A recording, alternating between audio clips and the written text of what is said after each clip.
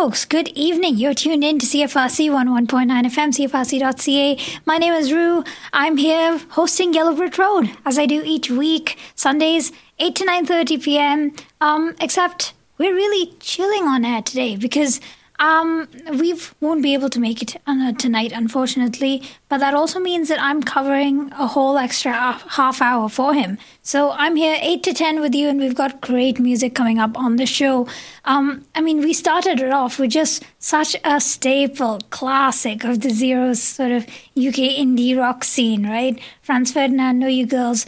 I just feel like every time I start off the show with one of these songs, you just must know what's coming up next. It can be nothing but CFRC's very own British and Irish music show. Starting off today with Know You Girls, Franz Ferdinand. That's on an album that, I'm trying to do the maths on this really quickly in my head, came out something like 15 years ago now. It's on tonight, Franz Ferdinand, the third album that came out 2 days ago, but in 2009. The 26th of January, and I just thought it was a great excuse to bring back some Franz Ferdinand bangers on air. I mean, they always treated their shows like they were meant to be a night out, and I was having a little party right here in the studio, so mission accomplished, very much so. What an absolute cracker of a song to kick off tonight's show. We have a lot of stuff coming on the show tonight. Big news in British music, obviously, is that the Brit Award nominations have come out, the short list of about 5 to 10 acts, depending on the category, for the best music in the country in the last year. And, the Brits are the most prestigious awards in British music amongst all the others. And they're kind of an indicator of success if you believe in awards to mean anything. But these ones are based on actual chart success and things like that. So if there was an award that was supposed to signify success, Brit Awards. So obviously the biggest night in British music, we're going to be talking about it as CFRC's British Music Show. And, just more cool stuff. To give you some background, a few weeks ago now, I did talk to an incredible musician who lives right here in Montreal, nearby.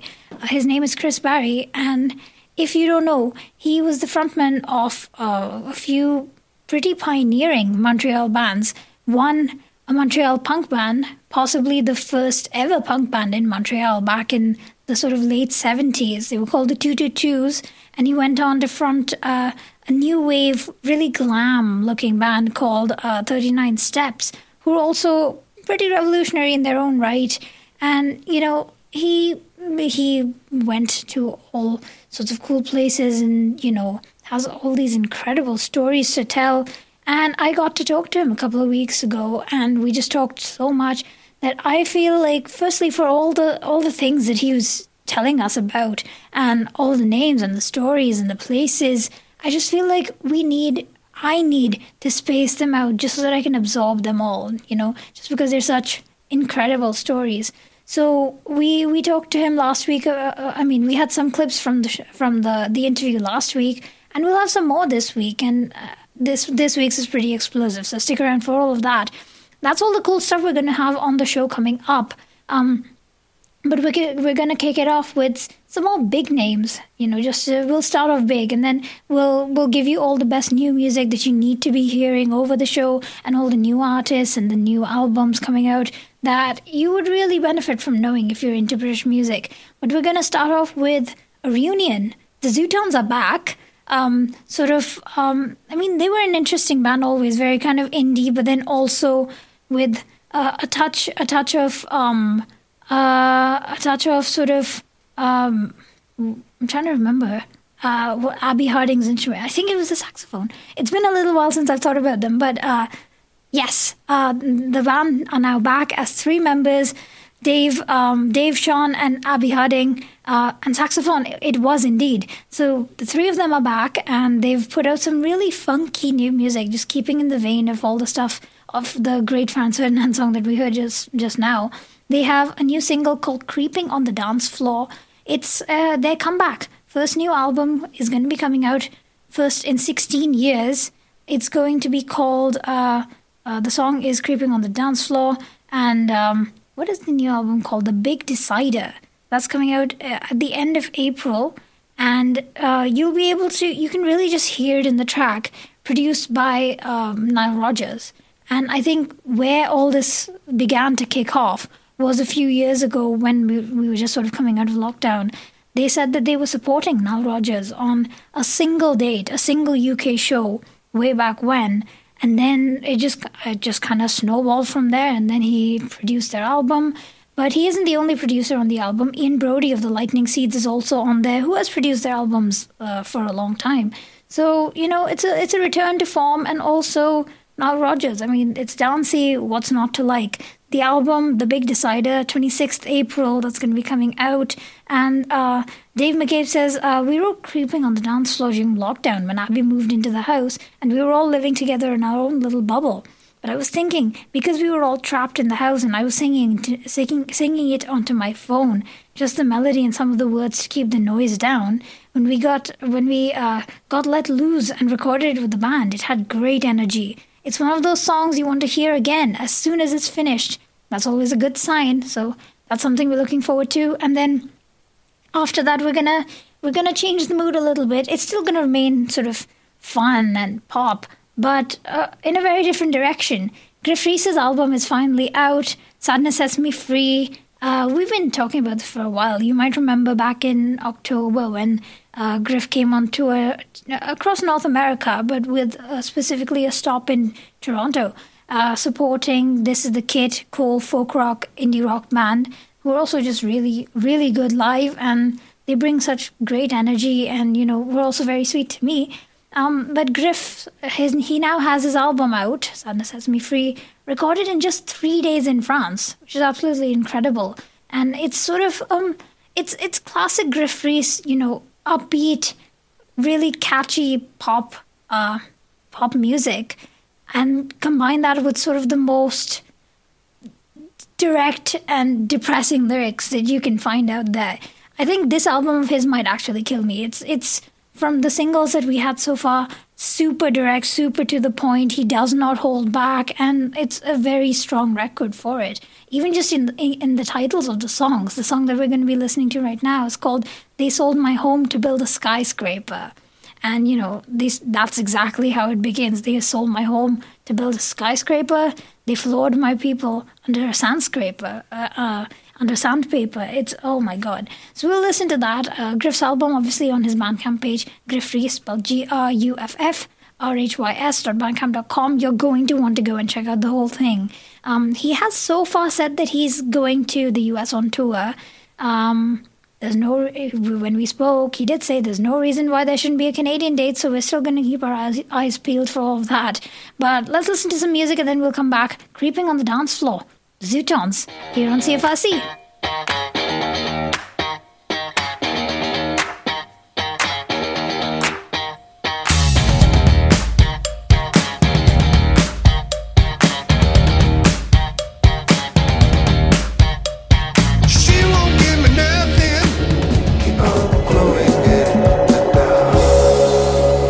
Hello, folks.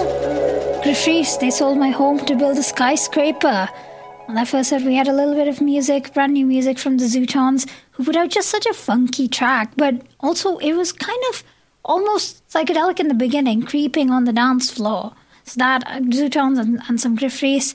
And now we have some brand new albums that have just landed just this week. Courting have their brand new album, New Last Name. It's been a very theatrical concept, and we've kept hearing about this, about how Courting's new album was half a play, half an album, and now they've called it their second debut album, if anything. It's their second album. It's to be treated with almost a theme running under it, and we are taking out a little slice from the play and sort of watching a clip of it, if you will. We're going to be listening to their song The Wedding, which sort of comes in the middle of the album. I don't know. I would really love to know more about the whole flow of this play. The band, all they've said about it so far is that it's a theatrical play within an album. There's a lot going on. It can be enjoyed as an album, but there are characters, acts, stage directions, etc. listeners can decide on the narrative themselves, but we want them to get lost in it. And, this is certainly one of the locations, the wedding. They say that the wedding is the seventh of New Last Name, with the overall narrative starting to come to its conclusion. So we're picking you up right in the middle and just dropping you in there. Our protagonist appears to have come to terms with everything and looks back with misty eyes. So we're going to be listening to that. It's really, so I've been following Courting since sort of the David Byrne's Bad Side days, the early singles, the pop shop days. And the evolution of this band to go from being, a Liverpool indie band sort of in that almost post-punk, almost indie kind of crossover range to just standing out as this really unique sounding band who are unafraid of blending, a bit of theatre, a bit of surrealism, and taking it out there to its extremes and throwing in a bit of hyperpop for good measure. It's all there. So that's really exciting to see. Then another cool band who've just put out a debut album, in fact, is New Dad, band from Ireland. Their debut album was called Madra. And it's a sort of dream poppy, slightly shoegazy, kind of grungy, and just barefaced, openly honest. And it's a really strong album for how it brings together these almost distant elements with pretty up close and personable stuff coming from singer Julie Dawson. So we're gonna be listening to the song "Sickly Sweet" of the album, and you can find the rest of the album at newdadofficial.bandcamp.com. And then why not throw in a bit of Pillow Queens, also in a similar sort of northern UK / further out west into Ireland set. We'll go over to Dublin and we'll listen to some new music from Pillow Queens. They had a great time with their first two albums, and now the third one is on its way. It's going to be called Name Your Sorrow, and we have the first single from the album right now. It's called Gone. They say that it's their first as a group at their most vulnerable, yet self-assured, as they explore themes of queerness, insecurity, desire, heartbreak, as well as positivity and strength that can grow from pain. And lead guitarist and singer Kathy McGuinness, she's called the album one of intensity, loneliness, and love. It's about stages of love, loss, grief, and how they can all exist alongside one another, intertwined, messy, beautiful, how love and loss can coexist. They are also on Bandcamp. Do look them up, Pillow Queens. And then lastly, something new from Grace Petrie, who's just put out a single called Start Again. And this is her first work in a little while. And she's also on Bandcamp, so do go check that out. I don't have the links in front of me today, unfortunately. So we're just kind of flying with this. It's been a slightly busy week, but rest assured the music is great. So do go look up Grace Petrie online. We're going to start off with listening to Courting with their song The Wedding as we join them in the middle of this surrealist play of theirs.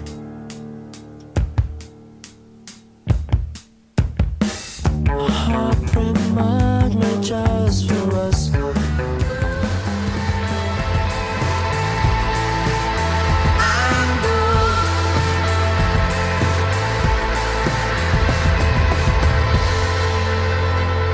Welcome back, folks.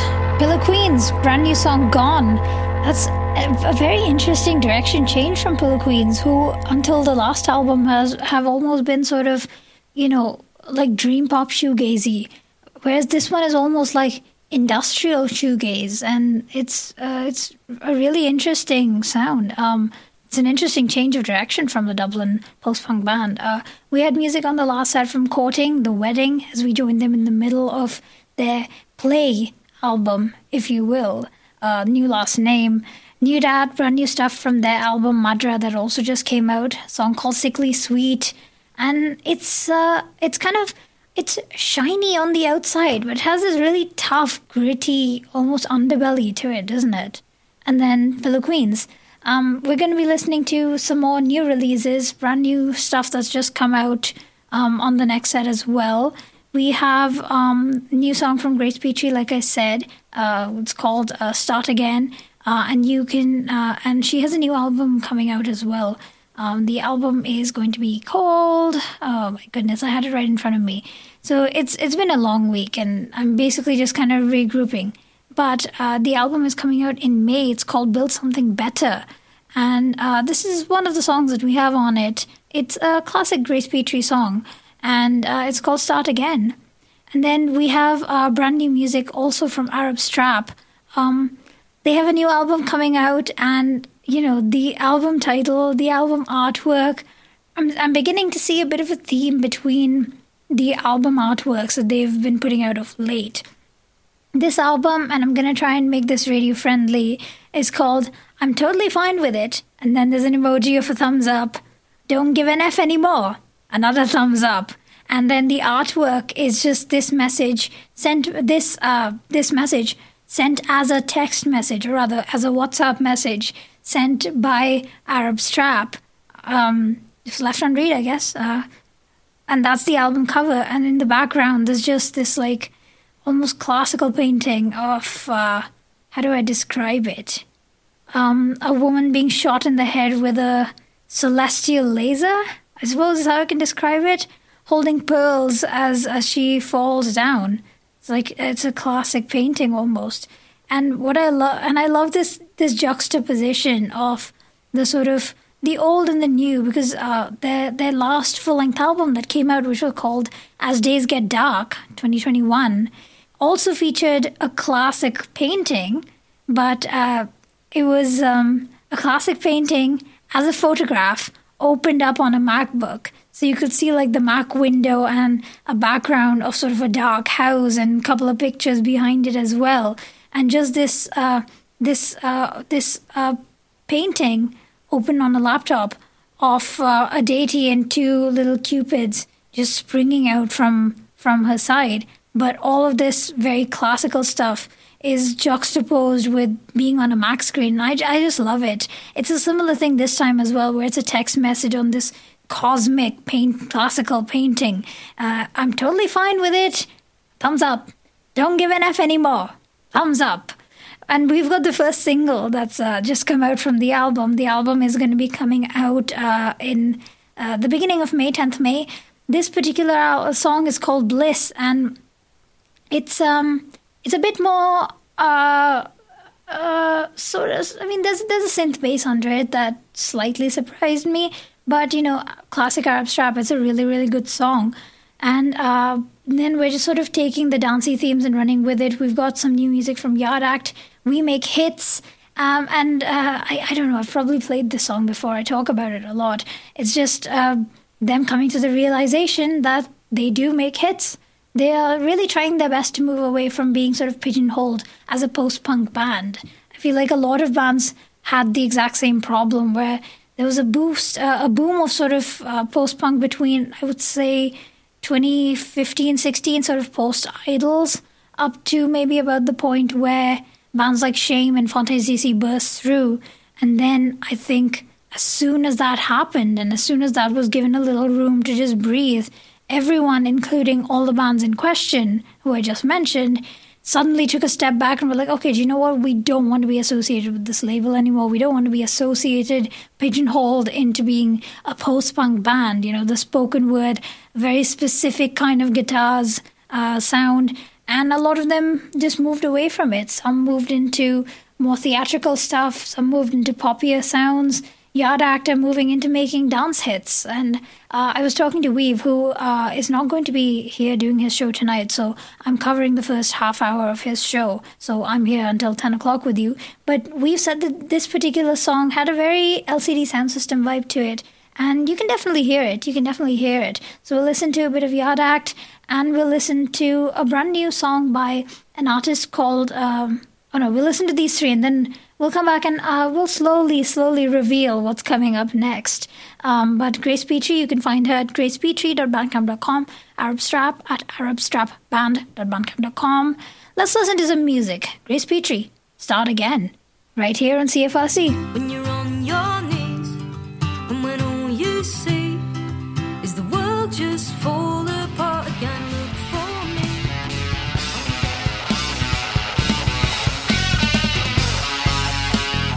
Hello, folks. A little bit of Sabata, cool duo artist out of London. Sort of psychedelic, sort of indie rock, sort of hard rock in the style, taking from bands like Van Halen. And we're going to have a little bit of crank going into the next set. And then watch your phone lines, because there might be something coming up which we'll come back and we'll talk all about. Here on CFRC, stay with us.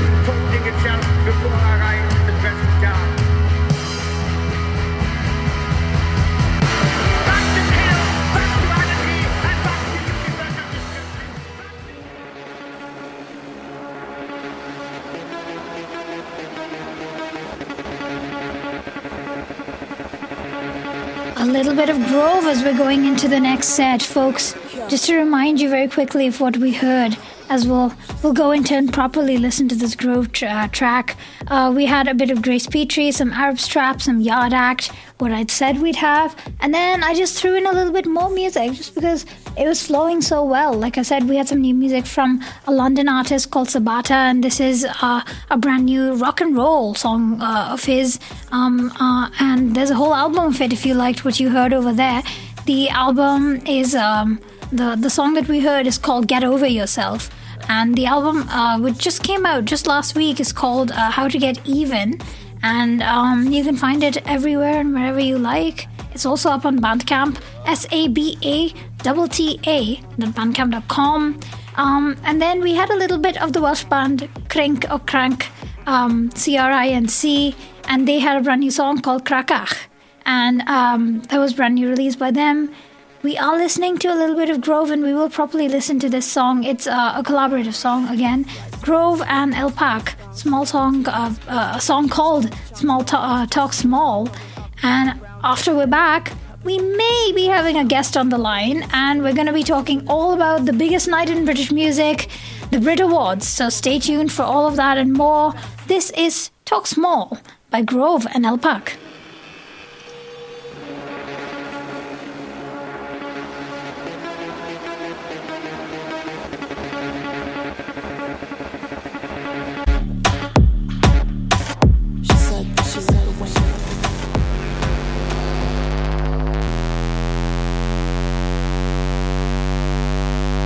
Hello everyone, we're back. We just listened to a little bit of El Pac and Grove, brand new collaborative song called Talk Small. And now, like I said, like I did promise, we are going to be talking all about nothing but the Brit Awards, which have announced their nominations just this week. And it's a very interesting list. And because I could go mad just dissecting it all by myself, I do have a little help on the line joining me to talk all about this. My co-host from Indie Wake Up Call on Thursdays, Hayden's on the line. Hello. Hey, Rue. Hey, we've got you on the line. This is perfect. So did you get a chance to actually look at the nominations? Because I know I kind of just threw you into the deep end here. Like I texted you about an hour ago saying, hey, would you like to come on and talk about the Brit Awards? Because, you know, I suddenly have an extra half hour. And yeah, well, we're here to do this. I had heard about Ray getting sort of sweeping right through it. That was my first contact with it. And then I went and took a look at all the nominations. Now, I'm not quite as tapped in with the British music world as you are, but I did recognize quite a few of what's going on here, and I've listened to a few of these albums and songs and things. So there's lots to talk about going on here. There's a lot to talk about, but I mean, you mentioned Ray. Let's start off with talking about Ray, because this has been, like, it's been Ray's year, to be honest. Absolutely, yeah. Like, from all the acclaim, the number one albums, Glastonbury, all the sort of the big accolades that have been coming in for her. The song that was nominated for, I think it was best British single of the year or something. It's been played so much. Escapism. Yeah. And she's swept the nominations. It's reminding me of Billie Eilish at that, what was it, the 2018 or 2019 Grammys, when she just sort of swept right through. Like, it's reminding me of something like that. I mean, it makes sense. She's kind of like, she has a lot of crossover appeal. Like, people love her internationally and in Britain, and she's seems to be liked by people of all ages. Like, she has sort of a classic appeal and style. I know people always throw around Amy Winehouse with her. I don't know. This is true. It also just looks like sometimes with the eye makeup and everything, she does style herself a little bit after that.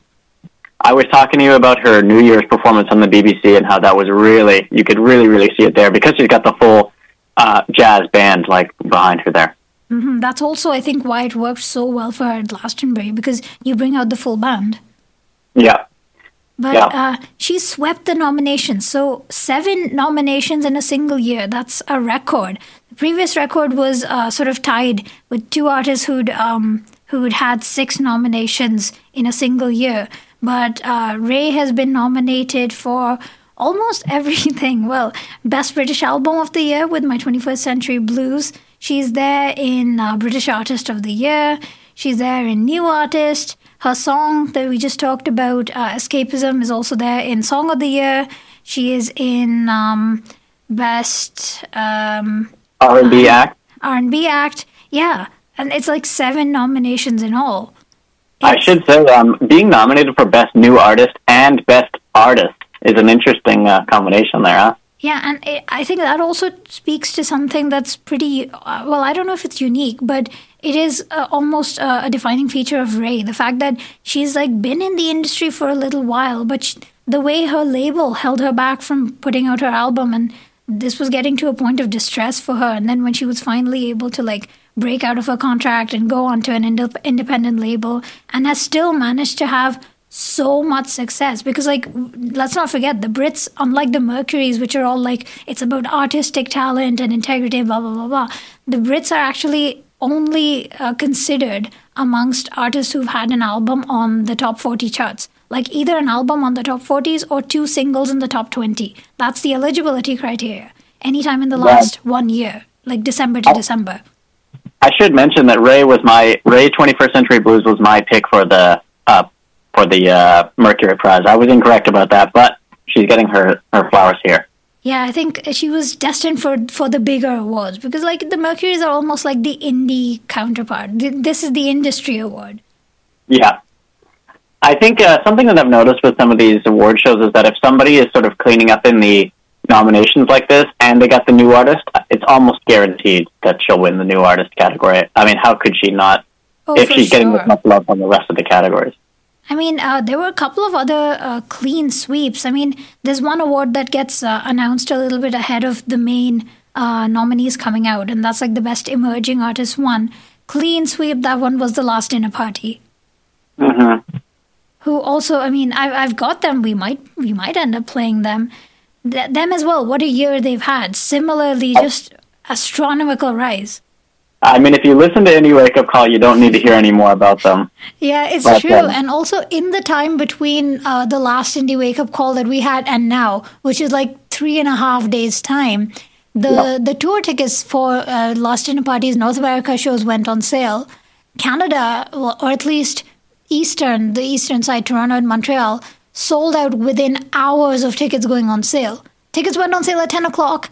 By about 12:30, we're getting emails saying they've been upgraded from a 600 capacity venue in Toronto to the Queen Elizabeth Theatre, 3,000 people, and Montreal is completely sold out.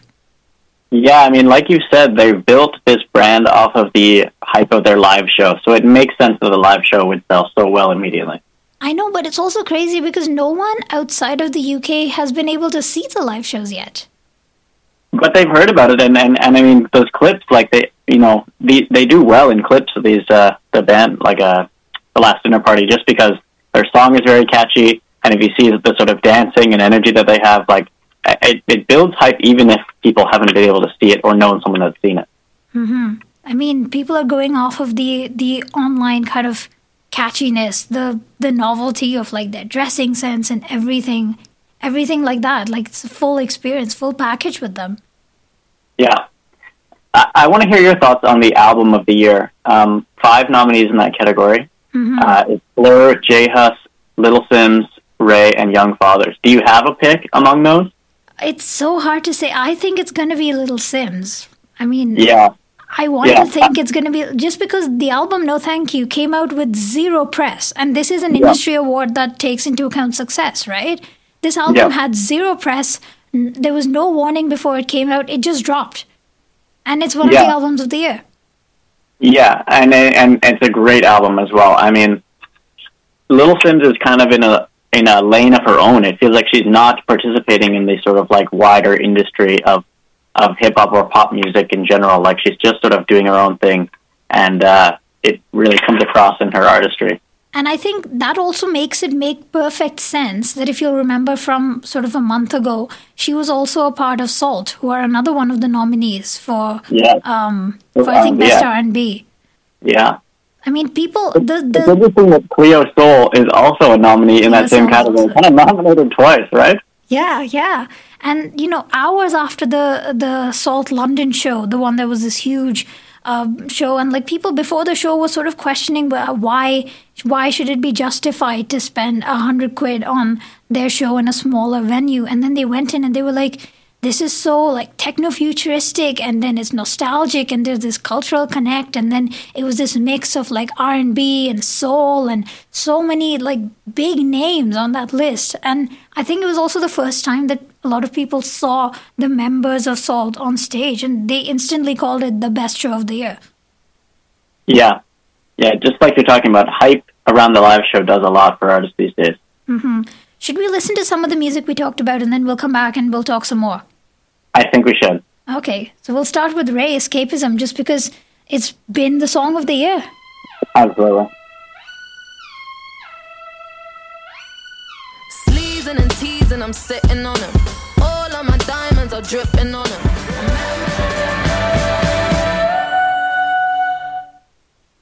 We're back on air. Hello, here we are. CFRC 101.9 FM. We have been talking about the Brit nominations because they just dropped this week. We heard a little bit of music from Ray, Gorillaz, The Last Dinner Party, all just artists who've had such a monumental rise to success. And, we've been talking about some of the songs of the year. Hayden is still on the line with me, and we're talking about all the best new releases. I'm saying that almost on autopilot. We're talking about the Brit nominees, and we are talking about Dave and Central C, because Central C has had such a year. I mean, nobody's been able to shut up about how he's sort of making almost British rap popular in America. He's kind of the Atlantic ambassador of British rap at the moment, like a pairing to Drake, almost. Yeah. Like Drake is the Canadian ambassador, and he's like bringing British rap to the US. Yeah, and the two of them actually got together this year as well, Drake and Central C. They had a viral sort of freestyle together, so they're not unaware of each other. Yeah, and Central C also, I think, was he at Coachella last year? That sounds possible. I'm not sure though. Off the top of my head, some festival that is not coming to the top of my head, but he went down really well for a British artist. He's kind of got this like this interesting attitude of like he's just sort of going ahead and doing it his own way. He seems to intentionally not care about the sort of industry things. I sent you a link to it of his an award show acceptance speech that I was just thinking of seeing him nominated in all these categories, where he just sort of goes up on stage and he's wearing a jacket like he just came in off the street, and he's like casually grabs the award and says, yeah, I don't really care about awards. Oh yeah, and it's just sort of like at the MOBO Awards, which is basically like the award for like black music in Britain. Yeah, I thought it was kind of a funny, emblematic moment of his attitude. So if he wins at the Brits, I wonder what his speech would be like. We'll be watching it just for the visual element of it. Yeah. And we were also talking about Blur, just because they're splattered across a bunch of categories as well. Best album, best artist. Because I mean they had a very emotional comeback, didn't they? Yeah, I mean they're kind of a beloved group and very UK. Like I don't think they have so much. Like Gorillaz are very well known outside the UK, but Blur, I don't know if as much. Like yeah, no, I mean their whole thing was that they weren't able to break America the way Oasis were, and I know that that's always bothered Damon a little bit, at least.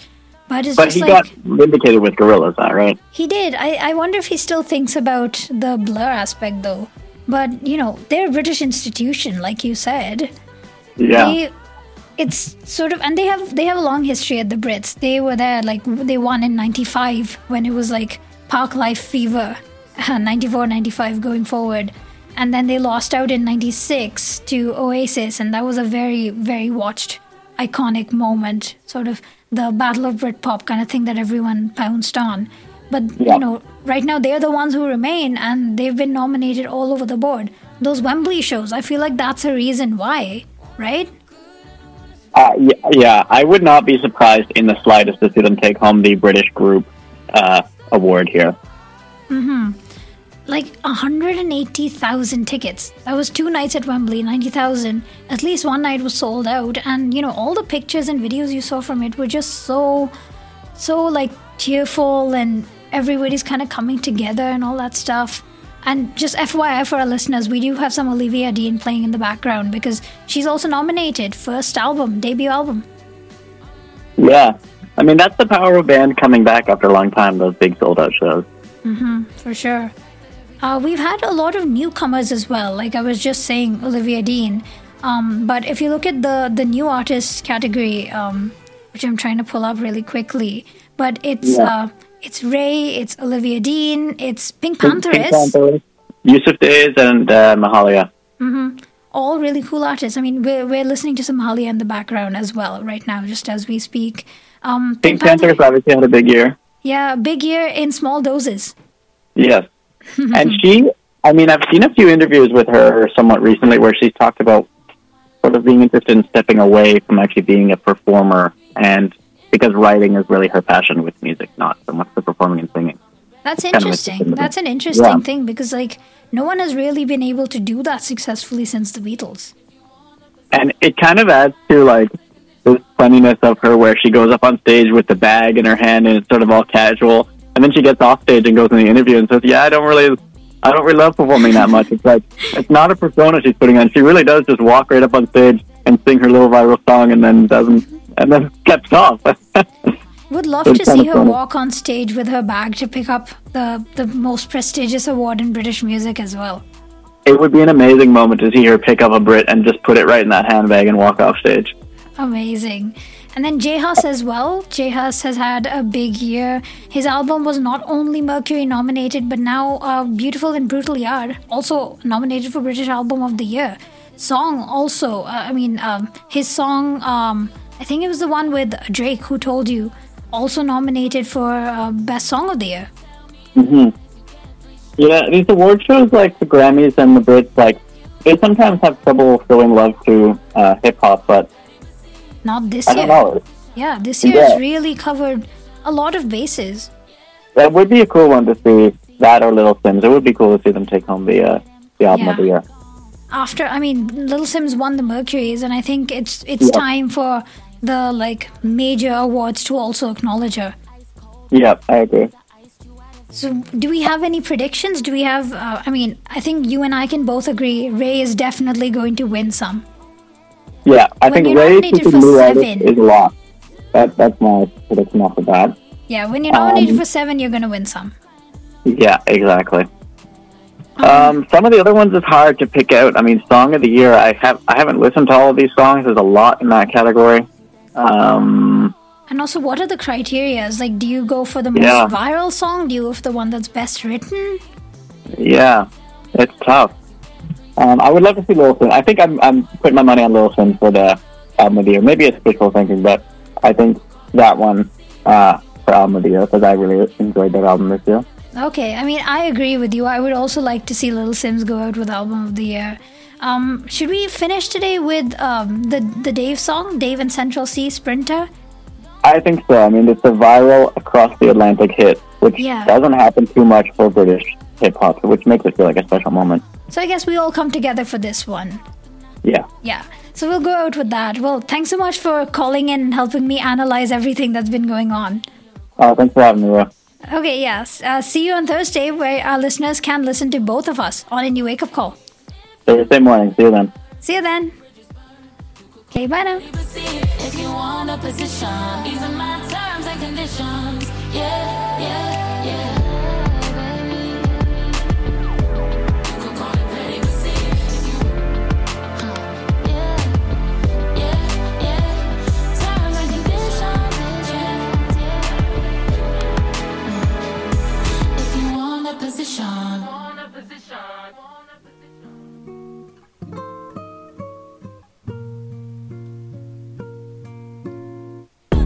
The man them too inconsiderate. 5-star hotel smoking cigarette, mixing codeine up with a Finnegan. Just came in an Aston, I'm making that Maybach music. They're trying to insult my intelligence. Sometimes I may act stupid. I never went uni, I've been on a campus selling cocaine to students. Dave in Central C, the song of the summer, really, Sprinter. We are slightly running for time, so we're going to jump to the next segment, the next feature. I did tell you guys I've been talking to Chris Barry, singer from the 222s, singer from 39 Steps, and they were the first band in Montreal, first punk band to come out of Montreal. And Chris just has some incredible stories to tell. So I think we're going to listen to them. Today, the bits that I talked to Chris about involve being in the 222s, the first punk band in Montreal, and just about how kind of it was received to be a punk band at the time. And he tells me about the Montreal's infamous first punk riot. Stick around for all of that. I'm doing more and talking less. I love chilling with broke bitches, man. Book one flight and they're all impressed. I'm in the G63. The car hugged me like a friend through twisted. It's about little girls. It's called Jailbait. We wanted to change the culture. Honestly, we had big ambitions.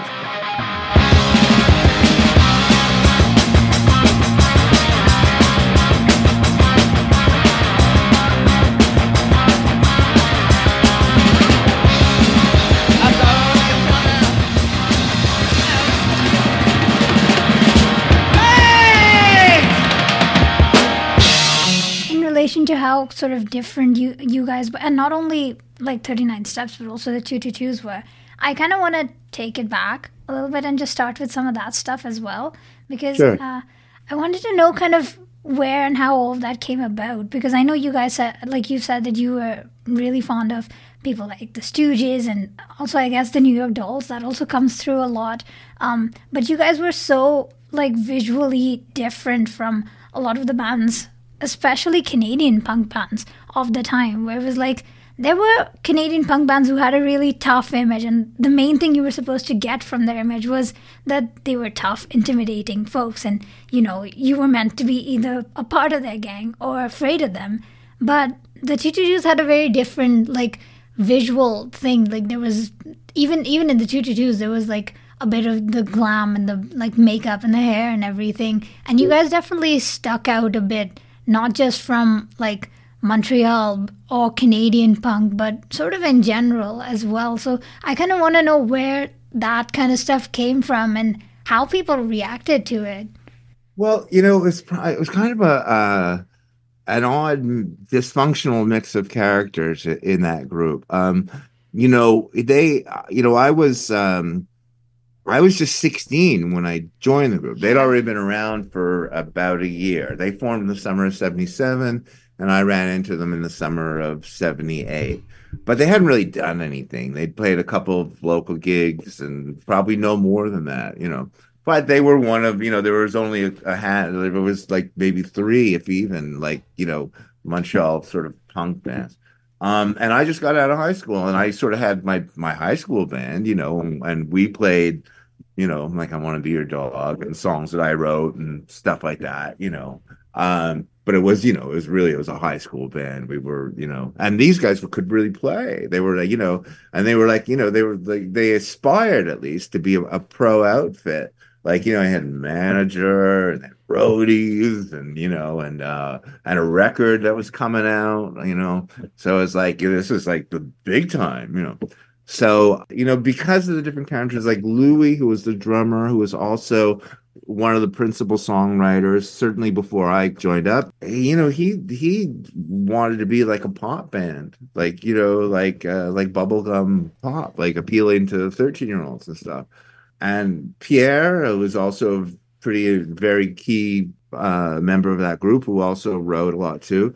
He was more from like sort of like the Alice Cooper group school, MC5, sort of that Detroit sound. Whether he realized it or not, that was kind of where he's coming from. And me, I'd been weaned on the music of the 60s, like the Beatles, the Kinks, Rolling Stones, stuff like that, Monkees. By the time I was, in grade 7 or 8, it was, I discovered David Bowie, in 1972, I guess, or 73. And that led me to Lou Reed and the Stooges and the Velvet Underground and Nico. And I really, Leonard Cohen was another record I listened to much growing up.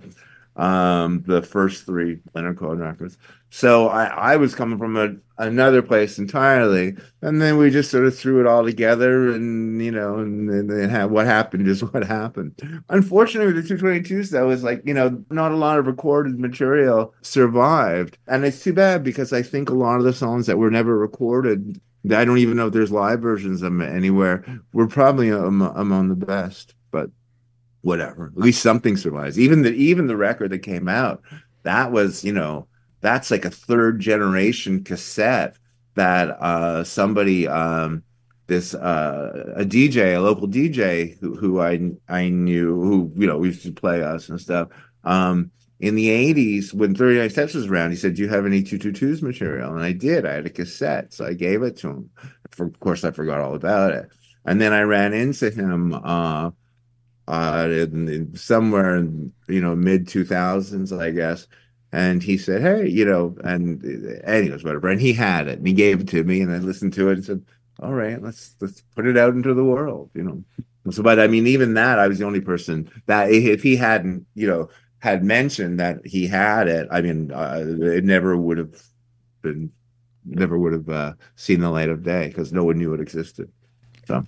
And they're also so good because I was listening to them this week, and it's it's not scrappy punk. Like there's a lot of punk that just sounded like people kind of throwing some sounds together, but this was like there were coherent ideas in the songs, and there were like riffs and licks and all that stuff, and it was like punk beyond punk. In a sense. Yeah, thank you, but yeah, no, but it's true. I mean, everybody could play, and we wanted to be good. We rehearsed a lot. We rehearsed all the time. We played a lot. I mean, boy, did we ever play a lot. Like we used to do, it was different then, especially here in Montreal, because there was no real scene, I mean, there were people that were into music that wasn't what was being played on the radio and stuff, but although not that many of them. But there was no sort of club, like a Fun Electric or something where, band, on Tuesday there'd be one band, on Wednesday be there another band, on Friday maybe they have a local band. There wasn't anything like that around. So the only places that we could play were basically, I mean, outside of universities and special events and stuff like that, were the local bars. So, and the local bars was only because we were popular and, lots of people came to see us that we could even play them because most of the people that would go there, they wanted to hear the hits of the day. Right. And then they get us. So we didn't play any hits of the day. We only played our own material. So, I remember we had I take credit for this, founded this place called the Station 10, which was a bar on St. Catherine Street that was really sort of run down. It was like nobody went there except basically drunk natives, basically. It was who frequented that bar. And of course that wasn't, they're not doing particularly good business. So I went in and said, well, listen, I got a band, and just set up the back there stage, and I know people will come, and so it did, and they did. So they stopped having top 40 bands and stuff, and they had us. But we would do 4 sets a night, like 4 or 5 nights a week for months, Wow. So we were, but we were happy to do it. I mean, it'd be like, oh, Sunday night at Station 10. Oh, this is the 3rd set, one more to go, and there's 20 people here.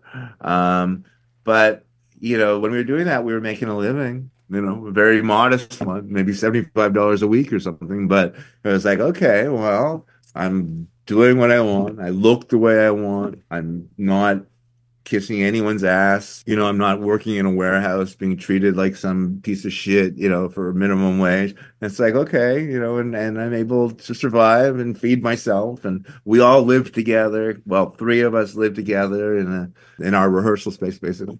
But, We were happy, and we knew that we were, the more time you spend on stage, the better, right? The better you get, and also working out new material. See, okay, is this new one working out? Well, I'll find out tonight. So, but thank you, thank you. I mean, we felt we were pretty good, and so did lots of other people. But there was just no way it was going to get big, no way. And before that, we just did sporadic gigs here and there. So, we would play at the CJEP or college or something, or somebody from the college would put on an event and they would hire us and we would go. And then we could draw 400, 500 people maybe, which was pretty good given that there wasn't a lot of enthusiasm for the music. The local press, when they acknowledged us at all, it was to make fun of us. They just like ridiculed us and stuff like that. So, the local radio, they wouldn't play us. They would not even consider playing us. So the fact that we had to be fairly good to have as much of an audience, limited as it was, but to have as much an audience as we did with the 222s. And then wasn't there also that one show that happened at McGill that really kind of erupted? Yeah, that was my I think that was my debut with them. Oh, wow. And the riot. Yeah, well, I'll tell you the story. Basically, it was the Montreal's first punk festival.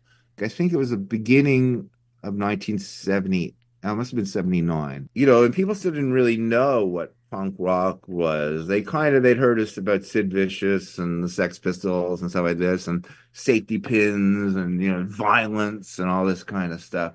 But there was really no scene to speak of. It was a big event. A lot of people came out. There was, there's 1,000 people, maybe more. And people basically just come to sort of like jeer the punk rock freaks. And when we were the big headliners, so when we came on at the end of the night, things were already pretty rowdy. One of the other bands at that time, the Chromosomes, had sort of sabotaged our gear. That's a whole other story. And of course, if you want to jeer the punk rock freaks, well, we're the best ones because we actually look like something, like everyone else has jeans and t-shirts. And, I had Day Glow leather pants and Chairman Mao shirt, and Pierre had the zebra striped pants and, all this kind of stuff. So people, if they were looking like at punk rock to ridicule, then we were the best example. At that evening. And this is one of my first gigs ever, right? I'm just, I was recently turned 17 and I don't know, and it's a big crowd, 1,000 people, all of a sudden in front of 1,000 people. And most of them are yelling at us and throwing shit. All I could think to do was the Stooges record, Metallic KO, had come out right around then. And in it, you hear Iggy taunting the audience and you hear glass breaking and stuff like that. So I figured, well, in this situation, may as well take from the Ig and, rather than back off, say, oh, don't hurt me, we're sorry. Just like taunt people, very aggressively taunt people, like, faggot, that's right now, and I like to blow you, sort of, that kind of thing. Hopefully a little wittier than that, but, and it was a stressful situation, to say the least. So I don't think I'd sang a note when I got hit in the head with a big thing of beer. Bang! And all that stuff. So they cut the PA and then a riot started. It was a big riot and all kinds of damage to the university and the surrounding area. And it was in all the media, punk rock riot, and we were at the heart of it. Our riot just meant that nobody would book us. We couldn't, for a year, no place would book us or any so-called punk rock group in town. The Teenage Head thing was 80, so that means that's true. At You're the right. time that it happened, it wasn't it wasn't the Vile Tones, it wasn't Teenage Head, it wasn't even Chromosomes, but the 222s, who were probably the only band at the time who kickstarted an actual riot. Which is some sort of honor, I guess. You're right. That's true. The Teenage Head riot was after. That's true. But it wasn't anything that we wore with pride. It was sort of like, we didn't really have anything to do with it. I mean, okay, yes, I was taunting the audience, and yes, we were on stage when they decided things had gotten out of hand and did the worst thing they could possibly do and turn on the house lights and turn everything off. But, didn't do us any. We had a tough enough time as it was. Like, places wouldn't book us. Well, not just us, but especially us. In fact, the places. The only reason anyone ever booked us is because people came to see us. Most of the time. Most of the time. It's almost surprising that that didn't do a bit of press on its own for like you guys or for punk and stuff, because it's like after I guess this like the Bill Grundy interview with the Pistols that just blew them up, whether for good or Yeah. bad. Like people were still listening because of that. Well, but yeah, and people were paying attention in London, right, at that Mhm. time on the Grundy show, and then of course the media, some lorry driver kicks his TV in and all that stuff. But here, it was very different, right? I mean, you didn't know what was going on. Like we would hear about Toronto bands, but we didn't hear them because they didn't have records. We didn't know what they were about. Like, unless they came to Montreal, and most of them didn't. Like Teenage Head came, they played the Nelson, the Biotones came a couple of times. But and it certainly was not going out of Montreal. Nobody gave a fuck. And and the general consensus, well, if you're from Montreal, you can't be any good. And because we did try to carry ourselves with a modicum, at least, of professionalism, we were resented for that. Oh, they think they're so good. They think they're contenders. Well, yeah, we did. We weren't, but we thought we were, or tried to be. Which So, again, I and we think went to New York. We played Max's Kansas City and all that stuff, and they would write about us like in Flipside in Los Angeles, and certain things here and there. The New Musical Express, The Enemy, reviewed us, and a few things like that. But that just kind of made people mad. so you're stuck in this place where you're like too good for punk, but not good enough in the eyes of like the regular press, where you're still sort of like scrappy punks, but with something different going on. Yeah, no, yes, that's it. It was, yeah. We, and after a while, the punks, it's sort of like, because we weren't a straight up traditional punk act, never tried to be. We were just us, basically, which, always was just kind of us. We never turned around and said, these guys, that's a great song. Let's do one just like it. Or like, these guys look like that, so we should look like this. It was just sort of like, well, this is just kind of, how we looked, how we presented ourselves, and on the street as well as on stage or whatever. It was just us, basically, and just nobody ever thought that anyone would ever. Well, and the music wasn't selling. They weren't playing the Ramones on the radio either.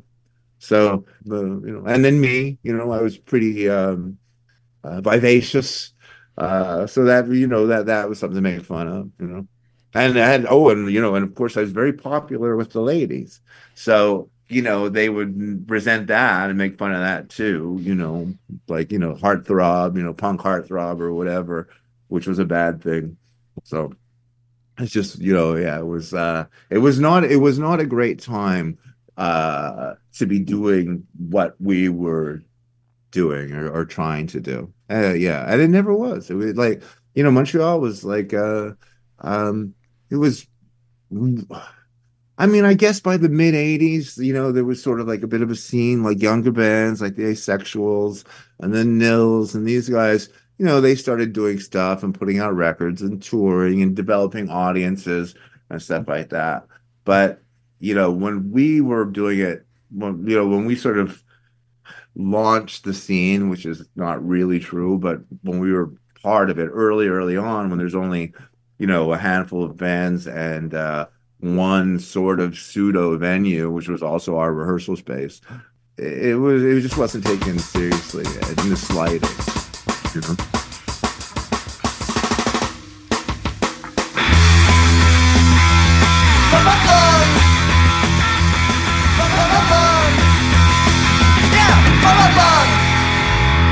There was also the reunion tour that I guess the 222s did 10 years ago now with Asexuals and people like that. And how did that end up coming about, and like how did it go down? Because it's like the punk interest just sort of in, like you said, coming and going in waves, right? Well, John Kastner, who had been in the Asexuals and the Doughboys, is a pretty good friend of mine and has been for a long time. And he put together the North by Northeast festival. Okay. Um, like he was the, he's coordinating all that. And then he did Canada Music Week, and he's involved in all that shit. So John suggested that we do a gig with Pop Montreal. I think Pop Montreal. I think that was the first one. That we do a gig with them, to the reunion gig. And I didn't think it was going to be possible because, nobody was on particularly good terms, and not everybody is mentally stable. I mean, I'm not even saying that as a diss. I'm saying that as reality.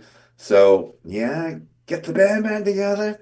But miraculously, we kind of did. And, since, like always with the 222s, if we're going to do it, we want to do it well, right? Like, if we're going to, like, get together and do a gig, a reunion gig 10 billion years later when we're all old men, it's like, well, it better be good.